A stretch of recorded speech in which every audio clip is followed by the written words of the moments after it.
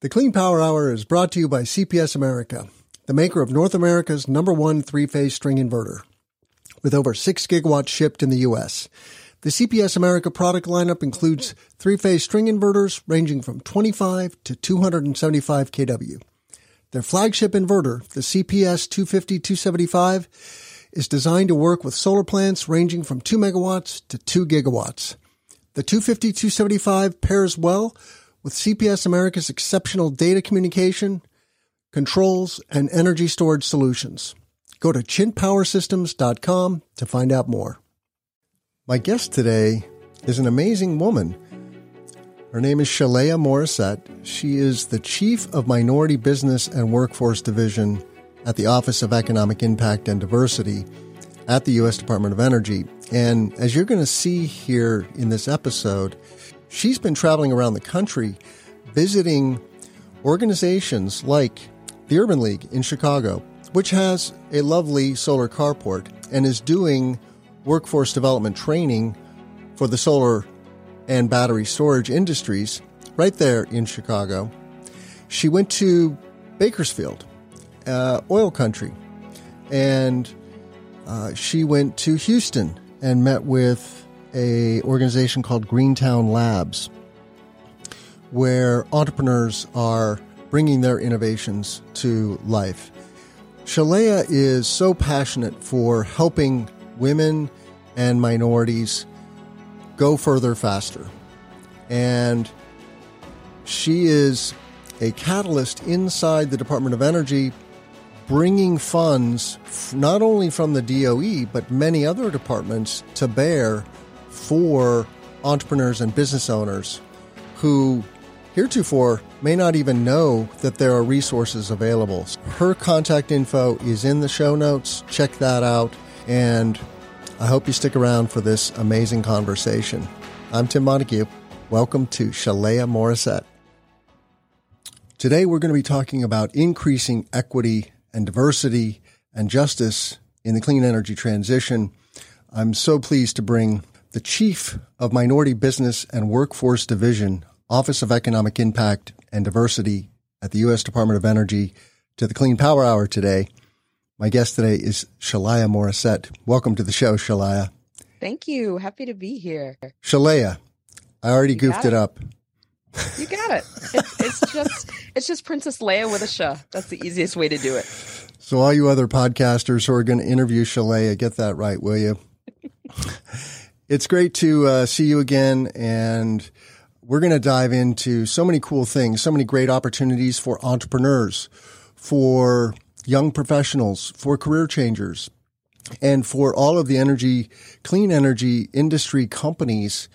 Take note, there is a movement afoot in the United States to increase the diversity of our industry. It's absolutely doable. We just have to be more intentional about it. So give our listeners a little background on yourself, Shalaya. How did you get interested in this subject? How did you get interested in the clean energy transition? Absolutely. So it was pretty simple. I looked around. I was working in higher ed, and I knew the numbers were declining for enrollment just across the board. And I said, I need something stable. I need something that's going to make me some money. And I looked around, and energy was where it was at. And there happened to be a career fair. And I'll tell you, Tim, they didn't like me at first. I had all of this background that was so unrelated that they just couldn't see it. And so I called a friend, because everybody in energy knows somebody, right? And I said, just get me an interview. I don't need you to do anything else. Just get me an interview. And so I did a follow-up interview. And before I left the building, I got a job offer. And it was one of the best decisions I ever made to ask for that favor. Once I got in, I looked around and I said, okay, I don't see anybody like myself. I said, how do I get involved? How do I get more people here? Because for the most part, these are 6-figure jobs, right? There's a lot of money here. And I didn't know. I had no idea. And then I said, I'm going to get involved. I'm going to start working with ABE, which is the American Association of Blacks in Energy. I'm going to get involved with women because I didn't see very many of them. So I started to field out New England Women in Energy and Environment, one of the largest groups in New England. I started sitting on their board. They asked me to come in and work with them. I started working with Brown in the Green Space. And then I looked around and I said, I'm working with a lot of engineers. They're all white. They're all male. and they're not smarter than me. So I'm going to go back to school. And of course, I'm going to make my employer pay for it. Right. And so I said, what am I going to do? I wanted to go for mechanical engineering. I got accepted to Dartmouth and I said, wow, this is great, but I can't leave the job. So I said, I'm going to go through with Excelsior College. I'm going to start this degree in nuclear engineering technology. It was great. So I started digging into the sciences. I started doing a lot more community work. I shifted gears from doing all things permitting, understanding utilities, and shifting into safety and compliance and regulatory. So that's the spiel for me getting into energy and just diving in, really.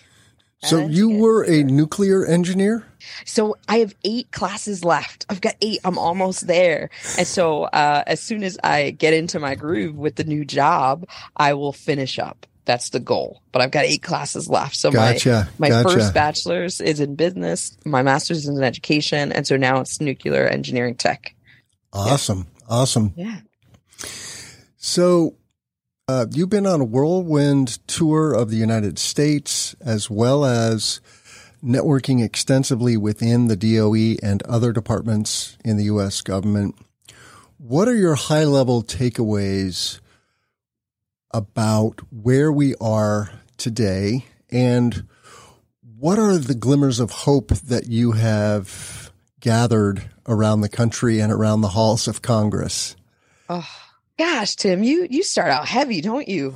I like to go deep fast. Yeah, you do. So I'll focus on the tour first, right? So I've sort of set out on this energy tour to understand and bring the information to people, right? The one thing that we always hear is that we didn't know. And what I don't want to leave this job is with people saying, well, I didn't know. You never come to talk to me. You never got information out. You were never available. And so I started doing this energy tour, making sure that I'm working with our energy ambassadors. I've been in my second week of work. I was in Houston. And then thereafter, I was in Florida. I've been to California, more of Texas, all over Chicago, which was amazing, by the way. I know you're based in Illinois, so, that's a favorite for me. But more importantly, when I'm there and I'm meeting people and they hear about what's happening and how they can actually be involved, that's the glimmer of hope, because their eyes light up and they see that it's possible. They see that there's actual dollars on the table that they qualify for. And it's not a handout. It's R&D. It's actual uplifting of a wealth change, right? So for me, that's the hope. But internally with DOE, I have found that my questioning of government before being involved in it has been sort of wiped away. There are good people doing good work here that are incredibly committed. There is not a day where I am not contacted by someone or reaching out to someone saying, can we do this? How do we do this? How quickly can we do it?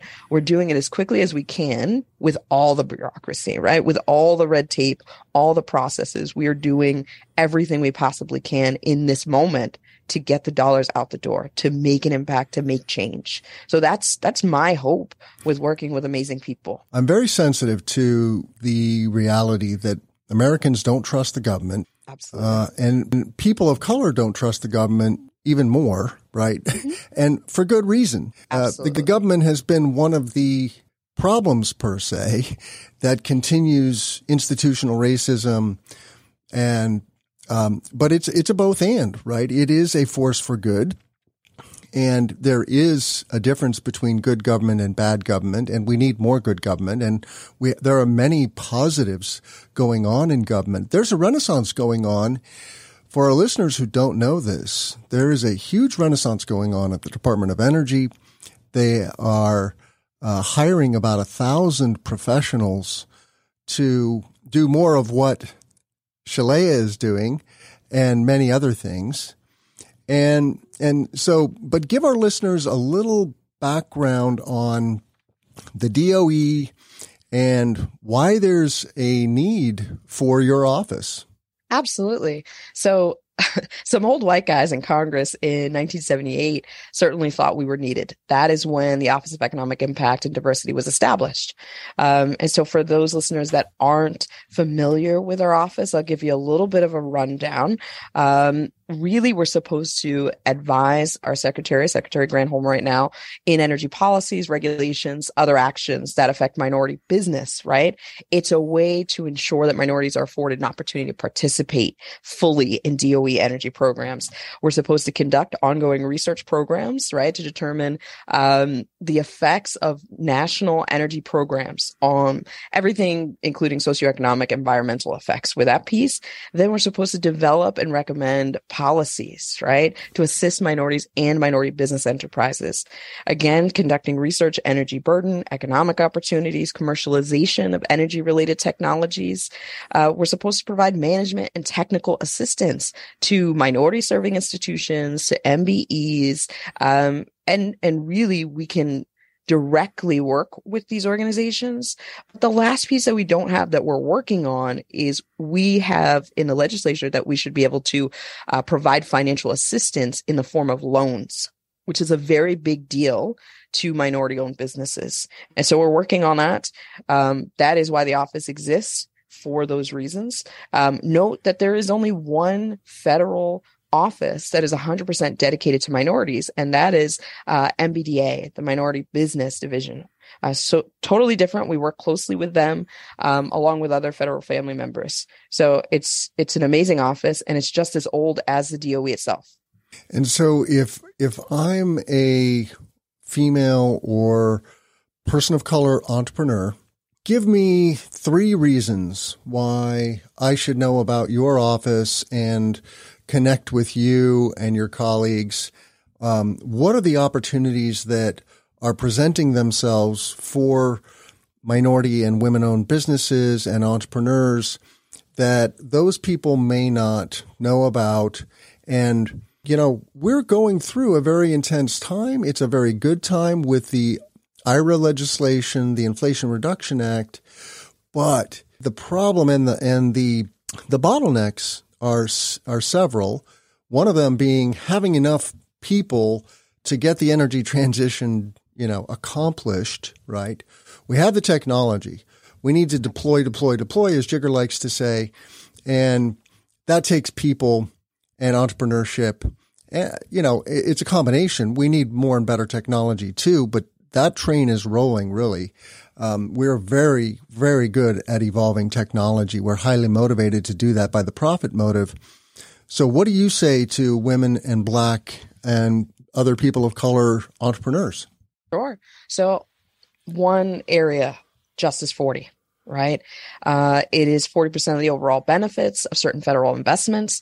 Any area of clean energy, of course, must flow to disadvantaged communities.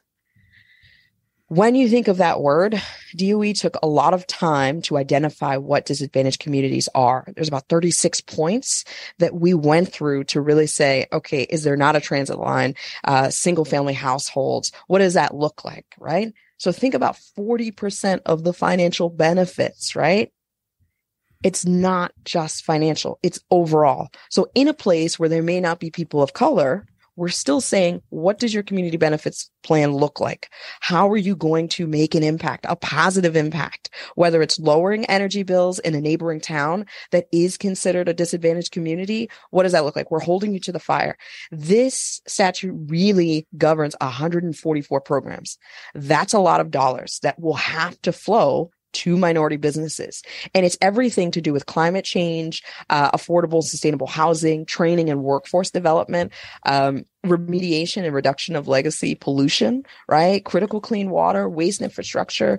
There's tons of money here for minority owned businesses, and you need to go after it.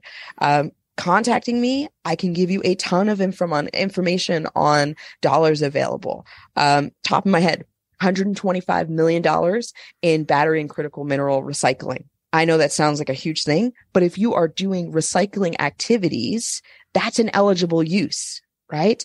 You've got obviously with Jigger's office, their floor of loans is 100 million, right? Their average loan is $1 billion at 3%. That feels like somewhat free money, right? I can't even buy a house at 3% right now. You've got 12 million in advanced manufacturing. You got $40 million just for energy auditing, right? For that training. You've got 10 million in career skills training. You know, DOE takes unsolicited proposals, right? You can send us something. You can go through, if you've got a novel idea that you think we should be doing, and it's related to some of our topics, you have SBIR. That's got $50 million. Every year they're giving those monies out. And that's one thing that I stress to minority entrepreneurs. Those funds are non-diluted funds. We cannot take your idea, but we want you to get to commercialization with that idea. So in the first year, you can get 200,000, 250,000. In your phase 2, you're looking at 1.1 million. Right? And every summer you could get another $20,000 just to fund a student to do research with you for your idea that we will fund.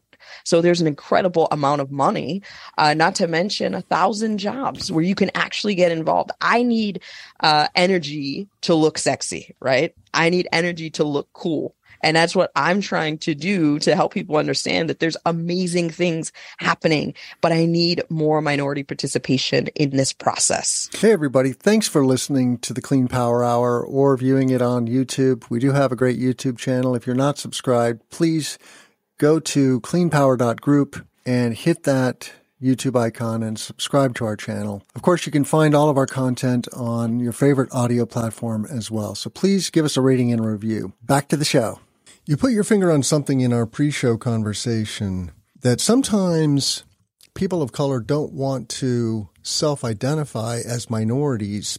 There is a process, right, to open the door, so to speak, to these funds and resources. You do have to self-identify. And I get it because they're out there slogging it out, growing their businesses, and they don't want special treatment. They want to recognize that, you know, we're all people and they are just as capable as anyone else, so to speak, right? And at its core, that is a totally legitimate belief. So how do you help people in that circumstance get over the hump, so to speak, and self-identify? Sure. So there's going to be different lanes that you're in. If you've never done business with government, you have to understand some things. We are playing with taxpayer dollars. And so we need to be risk adverse, right? We don't want to make risky decisions. So we're going to trust folks that have been working with us for a long time. So for you to get your foot in the door, you may need to self-identify to get a slice of the pie. And once you've done that, you can now show, look, I've done good work. Now go after the larger slice of the pie. There's nothing that stops you from doing that, right? But you also have to understand what lane you are in and your scale. Understand a lot of companies that we're working with are massive. They're working with billions of dollars, not 500K in revenue, right? So you have a decision to make as an entrepreneur of how much you want to fight the fight. How competitive do you want to be? Right? It takes a ton of capital. You're dealing with the nation with some of our projects are huge. You've got to be a big company. The way that you can get around that is by teaming up, right? So if you have 10 companies that are all at under 500K and you can come together to make a larger grouping of dollars, that may be the best way to do it. Another way to do that is you may have to become a subcontractor with someone who's been working with us for a while and get a working agreement and say, look, I can gain your past performance. If I become your subcontractor, we put up a united front, we turn around, and then I apply for that same program. And now you are my subcontractor. But there's tons of money here. Everybody's able to eat. It's just about how you want to go into this. But you don't have to self-declare over and over and over again. Once you've done it, it's done. We have you on the books as a minority. You can go into other funding opportunities. Nothing stops you. Nobody's saying you are a minority-owned company and you can't compete against other companies that are not considered minority. Nothing stops you from doing that. You know, one of the entrepreneurs I introduced you to or referenced in our pre-show conversation is a gentleman named Kia Segni. He is an immigrant from Ethiopia. both he and his business partner are immigrants from Ethiopia, and they're growing a successful engineering firm in the solar industry. But as you can imagine, they are screaming busy and very focused like a laser, right, on acquiring new customers and new markets and new toeholds. And that is a very intense thing. And then I lob this idea over the fence of, hey, have you registered as a minority-owned business? And I'm just curious, how do you think that process goes in general if you are an entrepreneur and you're embarking on that process to register, so to speak, as a minority-owned business or a women-owned business? What is that like, and what is the success rate? It's a process. It is a lengthy process. It's a lot of paperwork. It's a lot of writing. And business owners usually don't have time for it, right? They're busy. They're trying to run an operation. And so what I tell them is to get help. You don't always have to pay someone to do the grant writing. It's nice, but there are nonprofit organizations that have grant writers that loan them out, right? You can always go to SBA. You can always go to MBDA. They will help you write these things. There are P-Tech centers. They are our centers around the country that can help you with technical assistance. If you have questions about a proposal that you're writing, right? We internally have a phase 0 program for that research and development program that I spoke about, SBIR. That's 12 weeks of them helping you draft your proposal. It's free to an entrepreneur. You just need to apply and say, look, I've got a viable idea, and they will help you. That's the key here, is that there are resources like P-Tech you referenced, which I believe is part of the Small Business Development Center network. And these are, professional consultants who are paid to work with entrepreneurs and help them jump through these hoops. That's the thing, is you don't have to do this by yourself. You can do it side by side with somebody who's been there, done that dozens and dozens of times, and can ease this process and speed your way. So, reach out to me if you want more information about that, or reach out to Shalaya, and we will put Shalaya's contact information in the show notes. So I want to circle back to the tour. I'm so intrigued that you did this. I think it's a wonderful idea. And why don't we start with my home state of Illinois, since we are a number 5 clean energy state now in the U.S. We have major clean energy legislation, the Climate and Equitable Jobs Act. We have the Solar for All program, which has carve-outs for low and middle income residents and contractors both. And here in the Midwest, we have lots of energy communities also. These are communities that were former coal mining regions. There's power plants that are being shuttered. Coal and gas power plants are being converted to wind, solar, and battery storage. And there are special incentives in the IRA legislation that target these communities and these jurisdictions. So there's a really good playing field here in Illinois, in that we have lots of ground, lots of brownfields, and lots of people. I think we have 13 million people or so in the state of Illinois, and of course Chicago is a major metro. I think it's the 4th largest metro now, since Houston has been growing so fast. But so what did you experience in Illinois? What are some of the organizations that you met and want others to know about? And let's talk a little more about what you experienced. Chicago was amazing. Let's start with that. It was a phenomenal trip. Amazing people. So Invenergy actually called me and said, look, we have this arm of ours that does a lot of outreach to community. We're doing some things in the community. There's a young lady, Utopia, there, and Rain Rambert. And they said, look, we want you here. They originally wanted my boss. Everybody wants my boss. My boss is Shalonda Baker, and she's quite inspirational. And she said, look, I'm not available, but there is Shalaya. So, they met me and they were very happy that I had such enthusiasm. And so they brought me out. They brought me to go see Urban League. So there's Urban League Chicago, and it's on the south side of Chicago. They were successful in putting up solar carports, right? And charging stations. They're running a solar training program at Urban League, and they've got so many Black and brown students, and they're loving it.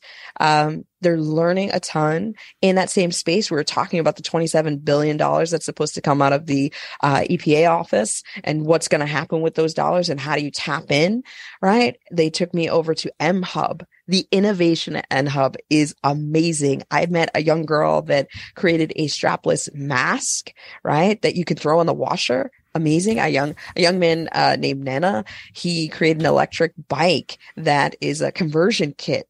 Retails for like $600, right? It's affordable.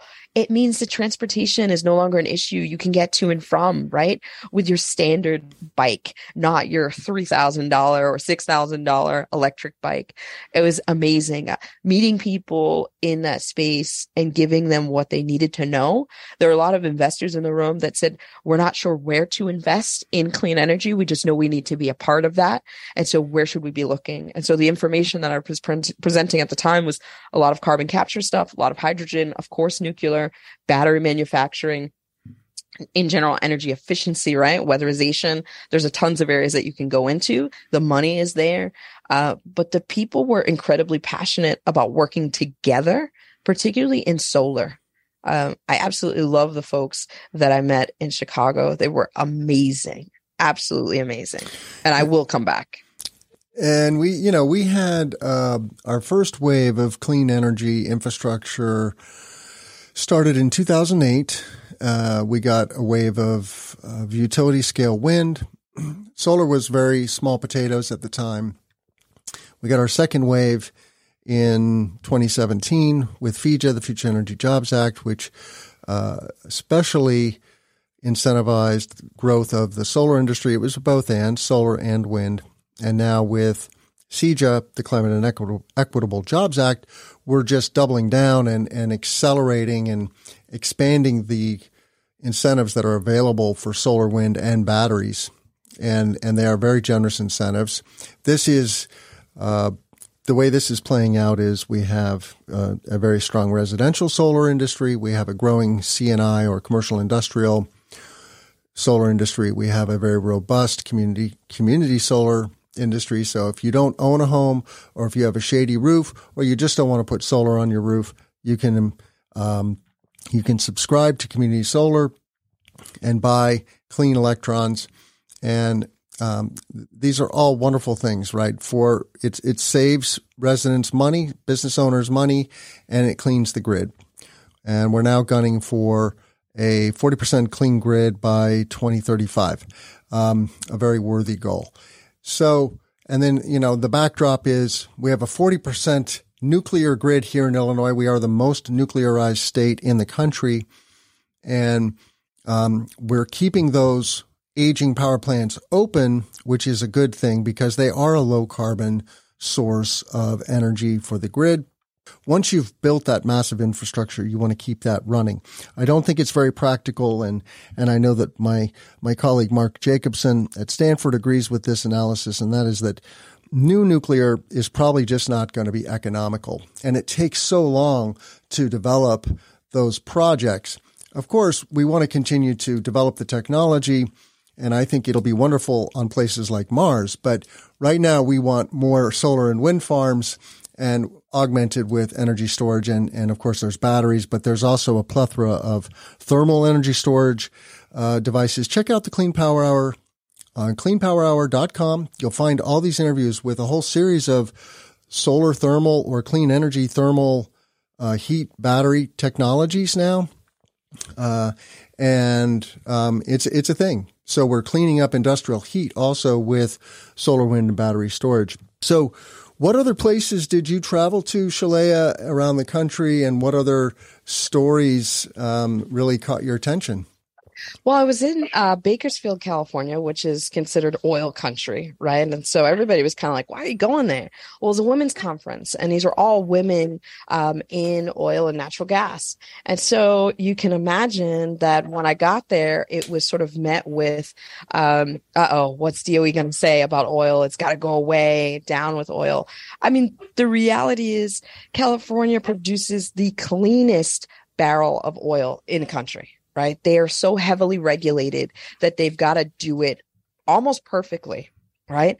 Even on federal lands, they are spending dollars for a certain species of geckos. The company that I went out with, Barry, they spent $1 million to fence off an area to make sure that these particular geckos weren't harmed, right? The women there were so passionate about education.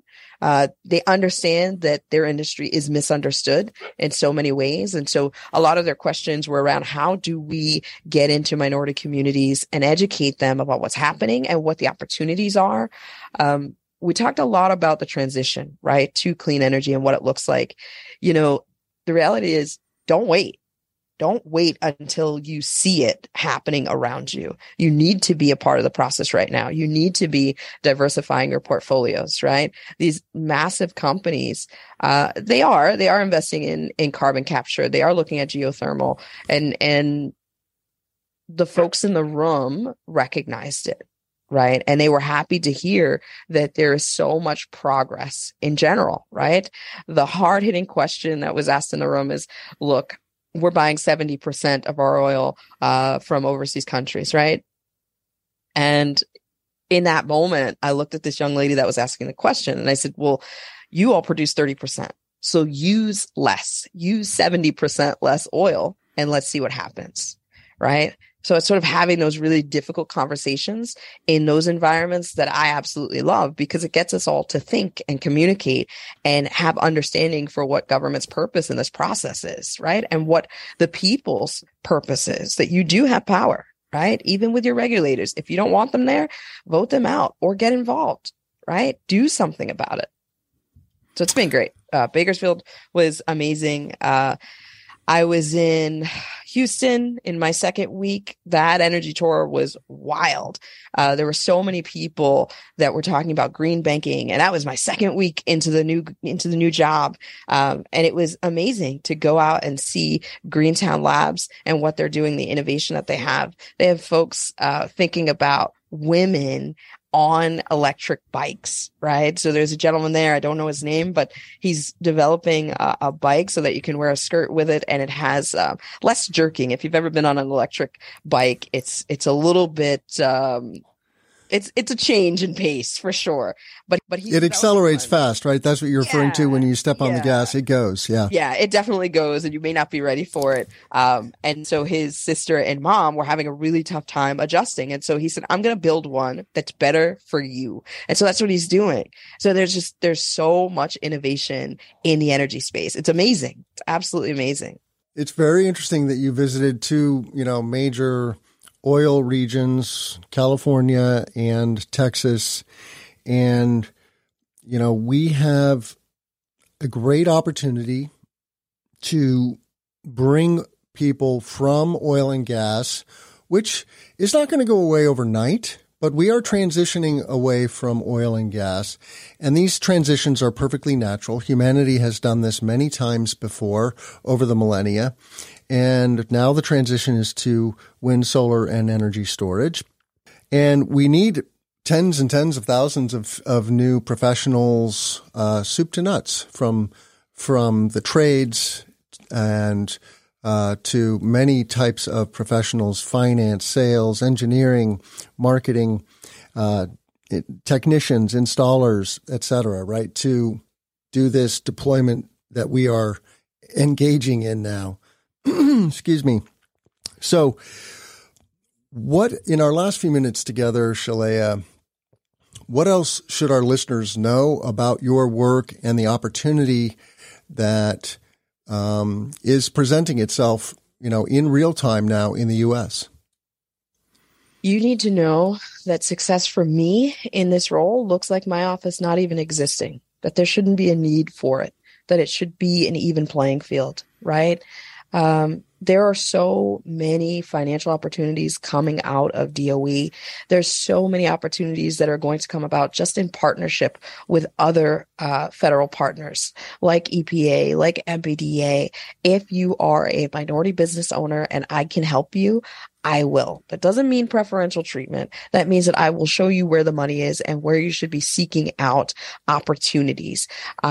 everything from technical assistance to just the websites that you need to be connected with. There are apps now to identify opportunities that you're looking for. Working with state agencies, there are so many dollars. If you are an individual, you are a minority in this space, and you want to know how to come and work for DOE, I can show you that too. There is a massive network out here that you should be tapping into. That's not just the grid, but I'll call it our professional grid that you should be connecting to. So I encourage folks to reach out to me. If you have a business that you feel like I need to know about, contact me. Wonderful, wonderful. I really appreciate that. And to all of our listeners, you can find all of our content here at cleanpowerhour.com. We put extensive show notes on that landing page for each episode, so check that out. Please subscribe to our YouTube channel, and you can just click that YouTube icon, and that takes you to the subscribe page, and then, of course, you can see all the interviews there. And the most important thing is to please give us a rating and a review on Apple or Spotify. That helps others find this content, and it is all hands on deck, right? We're making the energy transition, but we need to accelerate the pace of change and adoption. So it is a very intense time for humanity, and I look forward to hearing from you all as well. I love to hear from my listeners, so reach out to me. You can use the contact form on cleanpowerhour.com. I want to thank Shalaya Morissette for coming on the show today. She is the Chief Minority Business and Workforce Division, Office of Economic Impact and Diversity at the U.S. Department of Energy. Thank you so much, Shalaya. Thank you, Tim. Keep doing great work. I'm Tim Montague. Let's grow solar and storage. The Clean Power Hour is brought to you by CPS America, the maker of North America's #1 three-phase string inverter, with over 6 gigawatts shipped in the U.S. The CPS America product lineup includes three-phase string inverters ranging from 25 to 275 kW. Their flagship inverter, the CPS 250-275, is designed to work with solar plants ranging from 2 megawatts to 2 gigawatts. The 250-275 pairs well with CPS America's exceptional data communication, controls, and energy storage solutions. Go to chintpowersystems.com to find out more.